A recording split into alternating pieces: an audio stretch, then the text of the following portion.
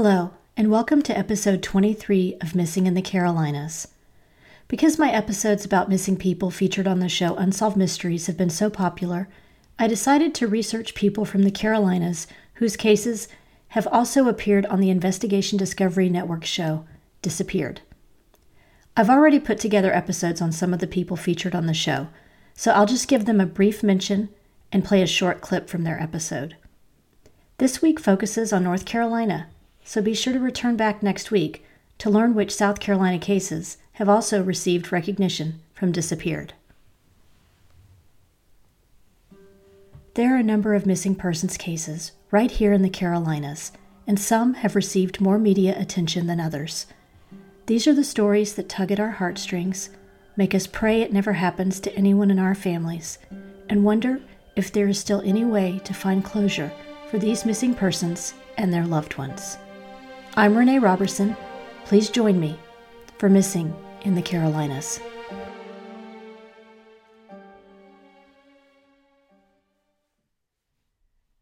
Before we get started, I wanted to share a little information about the history of the Investigation Discovery Network that I thought you might find a little interesting. According to an article I found on Mental Floss, written by Jennifer Wood, the network got its start in 1996 as Discovery Civilization, a network dedicated to showcasing content relating to ancient history. A few years later, in 2002, the New York Times purchased a 50% stake in the network, with the hopes that it could shift a bit of its focus more towards current events. But in 2006, the newspaper sold that stake in the network. The network then decided to become a 24-hour true crime network and turn itself into the Investigation Discovery Channel that we all know and love now. It first debuted on January 27, 2008, with the show Deadly Women, which still airs on the network today. The ID network consistently ranks among the top 5 cable networks for female viewers, particularly among the age range of 24 to 54. When asked, "Why are women obsessed with true crime television?" by Crain's New York in 2016, Investigation Discovery Group President Henry S. Schleif said, "Women love exercising their great puzzle-solving skills and intuition, which is really what most of our true crime stories are about. It's an investigation, it's a mystery, and women love that." I personally tend to agree with him. The show Disappeared is a documentary television show on the network that debuted on December 10, 2009. The show contains reenactments and interviews with law enforcement officers, investigators, and relatives connected with cases in which individuals have gone missing. Each episode focuses on a single case of either one individual or sometimes several individuals who disappeared together.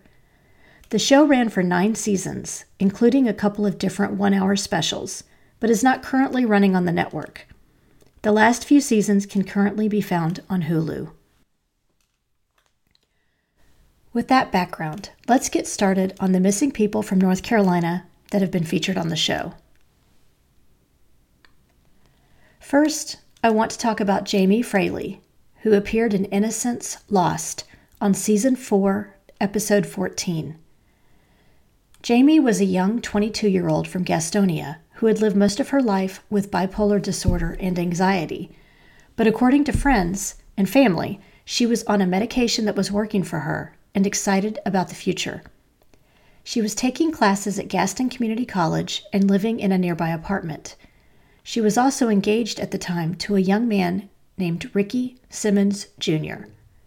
They had been living together until he was arrested and charged with theft. Despite his arrest, Jamie was supportive of Ricky Jr. and stood by him while he served out his sentence. She was living alone at the apartment, but Ricky's father, Ricky Simmons Sr., lived in the same complex with his then-girlfriend. He would help drive Jamie around so she could run errands, and they often spent time together at Simmons' apartment. On the night of April 8, 2008, Jamie had been battling a stomach virus. She was so sick, she had already been to the emergency room 2 times in the previous 24 hours, which is what she told her mother Kim when they spoke on the phone that night. Her mother offered to come and pick her up, but Jamie told her she wanted to stay home because she had an appointment at the Social Security Administration office the next day she needed to go to. The next day, Kim was surprised to receive a call from her daughter's healthcare worker. The worker was supposed to give Jamie a ride to that appointment at the SSA, but when she arrived at the apartment, she found the door locked and no sign of Jamie.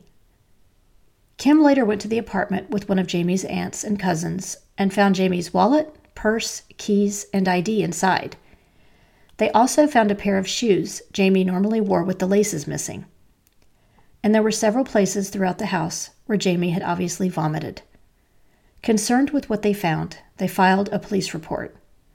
When police began investigating, they discovered Jamie had talked to another friend on the phone in the early morning hours around 2 a.m. the day she went missing.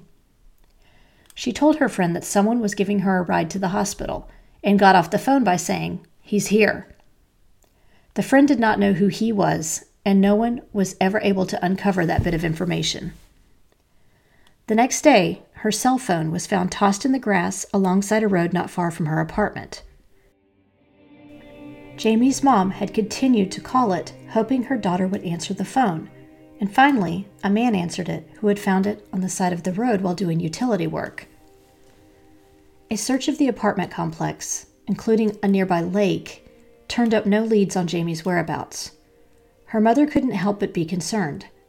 Jamie was a petite, 4 feet 8 inches tall, and weighed only about 90 pounds. Plus, she had been seriously ill when she went missing. Investigators checked that Ricky Simmons Jr. was still incarcerated at the time of Jamie's disappearance, so he was cleared of any potential involvement. His father was a different story. Ricky Simmons Sr. had been convicted of murdering a girlfriend in 1986 by strangulation. He was released after serving only 6 years in prison. He was cagey when questioned by police and made a few bizarre statements about Jamie possibly being abducted that raised red flags. When police started quietly surveilling Ricky Simmons Sr., they discovered he appeared to be stalking the girlfriend he had recently broken up with, a woman named Kim Springer. When police contacted her to alert her of his movements, she admitted he'd been violent in the past and she had obtained a restraining order against him. On June 7, 2008, Kim noticed a strange smell coming from her car. She waited a couple of days and then opened the trunk to investigate the source of the smell, only to find the dead body of Ricky Simmons Sr. there. Found with his body was a knife and several of Kim's belongings that had gone missing from her home. An autopsy showed signs of alcohol and drugs in his system, and that he had died of a heat stroke. Investigators speculated he must have climbed into the trunk of the car and either passed out or was unable to get out of the trunk once the temperature started to rise. His death likely saved Kim's life, but they also took away any hope for answers on what Simmons Sr. knew about Jamie's disappearance. When Jamie went missing, she was a white female with blonde hair, brown eyes, and a tattoo with the name Ricky on her ankle. Anyone with information on Jamie Fraley's whereabouts is asked to call the Gaston County Police Department in North Carolina at 704-866-3320 or Crime Stoppers at 704-861-8000. The story of Jenny Wood, Kelly Gaskins, and Irvin Williams was featured on Season 5, Episode 1 in The Road Not Taken. I shared their unusual story of a spring break trip gone wrong in Episode 8 of this podcast, Missing College Students in the Carolinas. Here's a clip from it. Jenny was 19 when she went missing. She was on the dean's list at Appalachian State University, majoring in accounting. She was from a small town in North Carolina called Chocowinity, where she had grown up with a friend from high school named Kelly Gaskins. Jenny's mother said Jenny was a shy young woman whose good grades came naturally to her. Making new friends was a little harder, as Jenny was a shy girl. Her first few months away at college had been hard, but she eventually settled in and started finding people she could relate to. She still missed her best friend Kelly, though, and kept in touch with her whenever she could. Kelly and her boyfriend, Irvin Williams, had continued to live in Chocowinity while Jenny attended college, but the couple abruptly left town to go live in Texas right after Christmas in 2006. Jenny made the decision to drive from Appalachian State University to Brownsville, Texas, to visit Kelly and Irvin in March 2007 during her spring break. According to information shared in the Disappeared episode that aired on the Investigation Discovery Channel, Jenny told her mother, Tammy Wood, that Kelly and Irvin had gotten jobs at a motel in Brownsville and were also living there. Brownsville is a town in Texas that borders Matamoros, Mexico, and Jenny was excited about the possibility of crossing the border to do some shopping. Let's take a quick break for a word from our sponsor. By day, I work as a journalist and magazine editor, but I also enjoy creative writing and entering writing contests. If you like writing creative nonfiction, I encourage you to check out the Creative Nonfiction Essay Contest over at WOW Women on Writing. The mission of this contest is to inspire creative nonfiction and provide well-rewarded recognition to contestants. The contest is open globally. Age is of no matter, and entries must be in English. Your story must be true, but the way you tell it is your chance to get creative. WOW is open to all styles of essay, from personal essay to lyric essay to hybrid essay and beyond. The deadline for the latest creative nonfiction contest is April 30th. This specific contest will have 20 winners and more than $1,350 in cash prizes. First place wins $500. WOW allows a maximum of 300 entries. You can also purchase a critique to get more feedback on your writing. Learn more at wow-womenonwriting.com and click on the contest tab. And now, let's get back to the show. Wilmington resident Allison Jackson Foy appeared on the show titled Last Call during Season 5, Episode 6. Her story also appeared on an episode of Dateline NBC titled Cape Fear. She was 34 years old when she went missing at the end of July 2006. At the time of her disappearance, she was the mother of 2 young daughters. She had grown up in New York and recently moved to Wilmington because of her husband's job prospects there. The Disappeared episode focused mostly on the fact that Allison had been having problems since moving to North Carolina. She came from a big family that was very close, so it was hard being so far away from them, especially when she and her husband began having marital issues.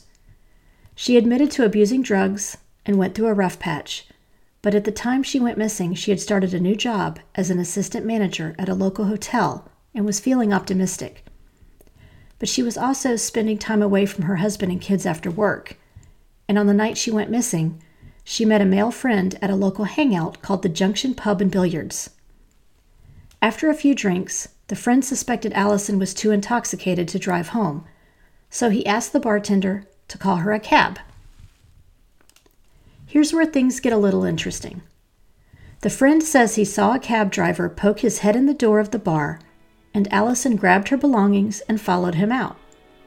But Allison never made it home. Her husband reported her missing to the police, and at first, after hearing about the strained relationship between the couple and Allison's previous history with drugs, they suspected she had left on her own accord. Then they wondered if her husband had anything to do with her disappearance. While her family traveled from New York to North Carolina to help search for Allison, husband Michael seemed disinterested. He also cut off service to her cell phone just a few days after she vanished. But he cooperated with police when they asked to search his house and computer. His alibi was that he had been home with the kids that night. And eventually, police honestly felt his disinterest in finding his wife stemmed more from the fact that he thought she had left on her own, and not that he had caused her harm. But as time went on, there were no charges on any of Allison's credit cards or any other indication that she was living anywhere else. The police tried to find the cab driver who supposedly gave Allison a ride from the bar that night, but the cab company had no record of a driver being dispatched to that location at the time Allison left, and there were no records of a call being placed from the pub to the cab company. In April 2008, a man walking through a strip of woods just off the main road the pub sat on discovered skeletal remains. Investigators had a gut feeling the remains would belong to Allison, and the growth and debris found near the crime scene indicated these remains had probably been there for about as long as she had been missing, 2 years. But most disturbing to the investigators was that 10 feet away from those remains were the bones of another female, a female whose remains pointed to murder. While the first set of remains was indeed identified as those of Allison Jackson Foy, the other body was identified as Angela Nobles Rothen, a 42-year-old woman with a history of drug abuse and work as a prostitute. Studying the evidence found with the two women, the police determined both were missing clothing from the waist down, indicating the possibility of sexual assault. They had also both been stabbed, Angela in the neck, and Allison had more than 40 stab wounds. This evidence led investigators to believe both women were not simply randomly killed. They likely were killed by the same perpetrator. The area where both Allison and Angela was found was known to be frequented by prostitutes and Johns. It was only 3 miles from the pub Allison had been at before she went missing. The investigation shifted into trying to figure out if a serial killer was murdering women in Wilmington. Allison's family hired a private investigator to try and pick up any leads about what had happened to the young mom, and this is where the story gets strange. The Dateline episode detailed what happened next at length, but long story short, a woman emailed the private eye, Mark Benson, and said people at the Junction Pub and Billiards were talking about how her husband must have been involved in the deaths of the two women. When Benson dug further, he realized the woman's husband, a man named Tim Iannone, had been arrested for assaulting a prostitute weeks earlier, and he drove a cab for a living. He was eventually offered a plea deal when the prostitute declined to appear in court and got served with probation instead of jail time.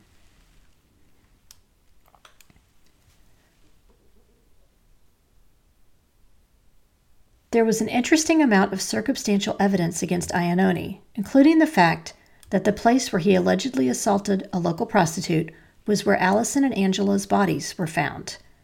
He also supposedly had his name and cell phone number on a special list at the Junction Pub and Billiards, where bartenders could call him for fares that would not be reported by the cab company, basically off-the-books work.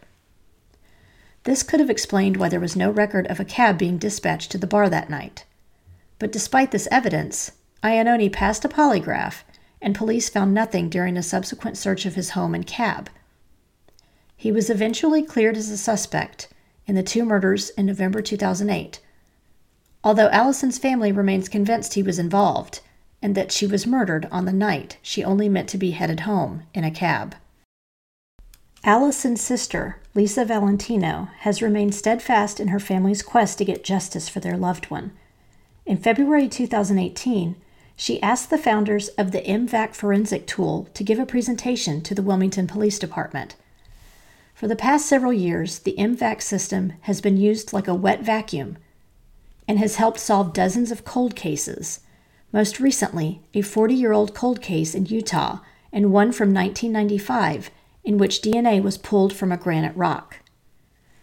According to an article I found in the Wilmington Star News, the MVAC can collect up to 200 times more DNA than swabbing.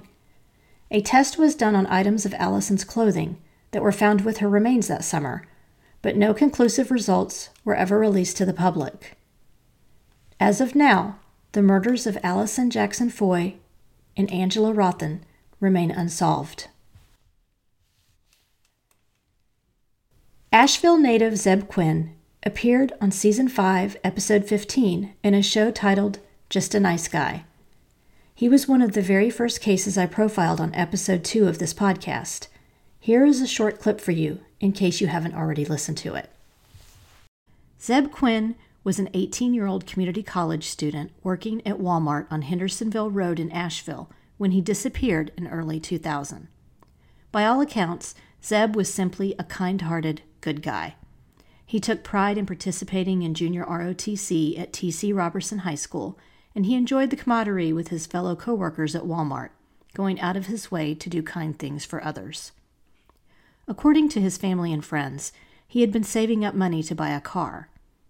On the night of January 2nd, 2000, Zeb finished up his shift at Walmart and met fellow coworker, 21-year-old Jason Owens, to go look at a Mitsubishi Eclipse that was for sale. He was never seen again after that night. From the very beginning, the story Jason Owens told about that night was full of intrigue. The two men were caught on the camera of a local gas station around 9 p.m. buying sodas. You can see them drive away from the store separately, Zeb in his Mazda Protege and Jason in his pickup truck. Jason claimed Zeb flashed his lights at Jason, indicating he needed to pull over at some point during the evening. Zeb told Jason he had received a page and needed to find a payphone to make a call. This was before the convenience of cell phones. Jason said he waited for Zeb to return from making that call, and that when Zeb came back, he was driving erratically and actually rear-ended Jason's truck. Zeb promised to pay for any damages, and then drove away without ever looking at the car that was for sale or explaining to Jason what was wrong. In the early morning hours of January 3rd, Jason turned up at a local hospital with head injuries and a broken rib he claimed were related to a separate car crash that happened that night. When investigators later questioned him about Zeb's disappearance, he said the accident happened outside of a local Waffle House, a few miles down the road from where he had last seen Zeb. But police couldn't find any record of an accident reported during that time and at that location. I haven't been able to find any information on whether or not the police could corroborate the story of these two accidents. A young woman named Tiara Williams from Greensboro was featured on In Broad Daylight during Season 9, Episode 7 of Disappeared. 19-year-old Tiara had spent the day of January 7, 2016, registering for classes at Guilford Technical Community College in Greensboro. She and her mother made plans to return the next day to pick up the books she would need for her classes.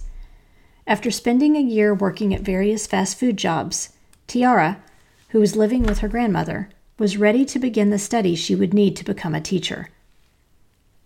According to the timeline presented on the Disappeared episode, Tiara had helped her mom, who lived nearby, take down their Christmas tree that evening and was watching TV with her brother and one of his friends whom she had been dating casually.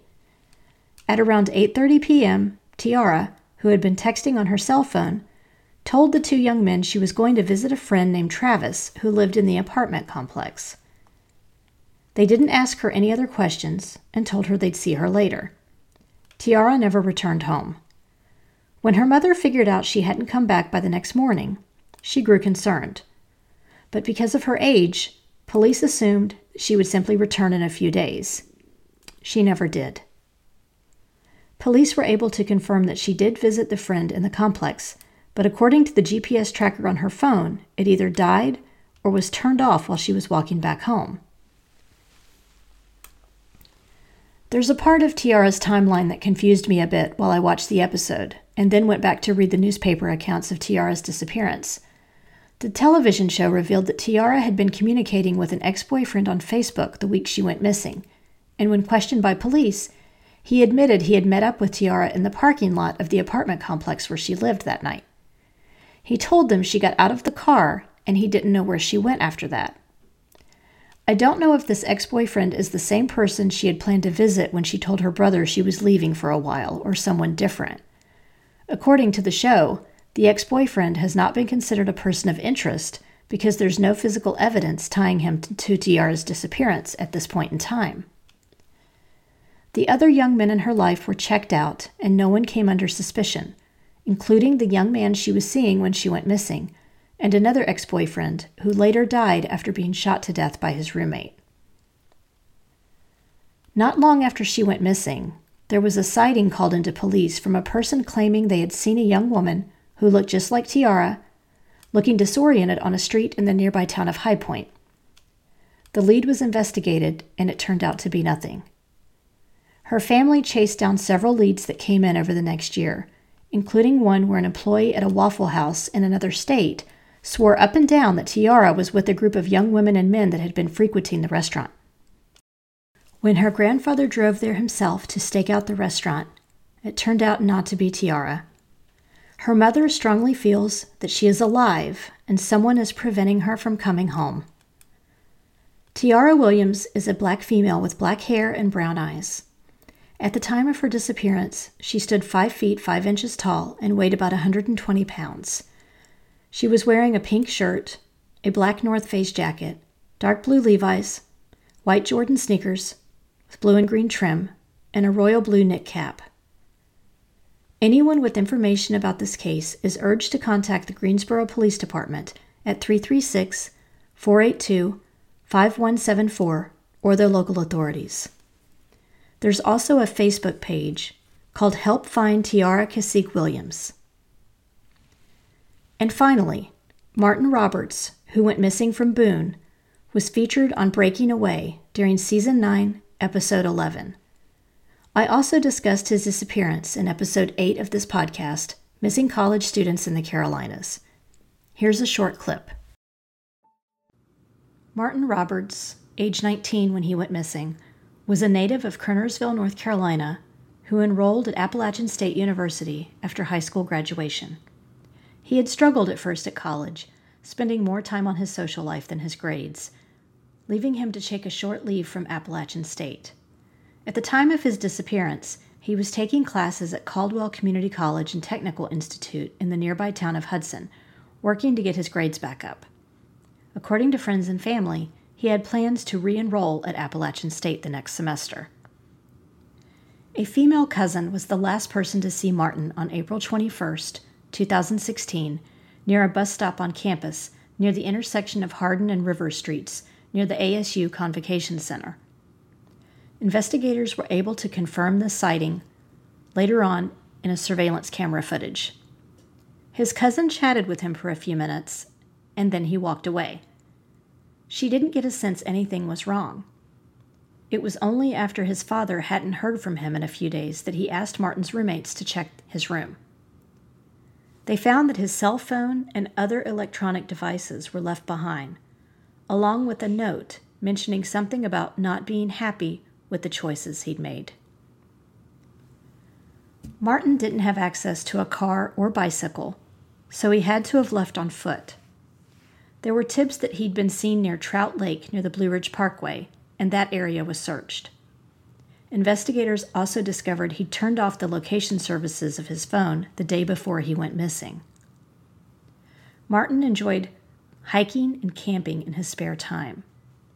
There are many who think Martin was depressed and decided to go off the grid, but at the time he left, he was only carrying a small backpack and wearing an Appalachian State windbreaker, a t-shirt, khaki shorts, white sneakers, and a white golf visor. There were no indications he had any money on him.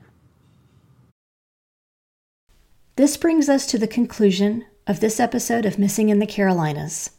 Don't forget to check back next week for South Carolina cases featured on Disappeared. Subscribe to the show if you don't already so you won't miss it when it drops. If you enjoyed this episode, please do me a favor and give it a 5-star rating wherever you listen to your podcasts. We're also now on Instagram, Facebook, and YouTube, so please like our pages and get started on a discussion of the missing people profiled on the show. If you want to visit my blog and read more about true crime cases from all over the country, including the ones featured here, visit missinginthecarolinas.com. You can also find the show notes with links to more information about these cases there, too. Do you know of a missing persons case in North and South Carolina that you think should be covered? Email me at missinginthecarolinas@gmail.com with any details you can share. And don't forget to check out our sponsor, WOW Women on Writing, and the great programs and writing contests they have to support writers at wow-womenonwriting.com. Cover art for this podcast was designed by Macintosh Multimedia. All episodes are researched and written by me, Renee Robertson, with sound editing provided by Mia Robertson. Thank you for listening.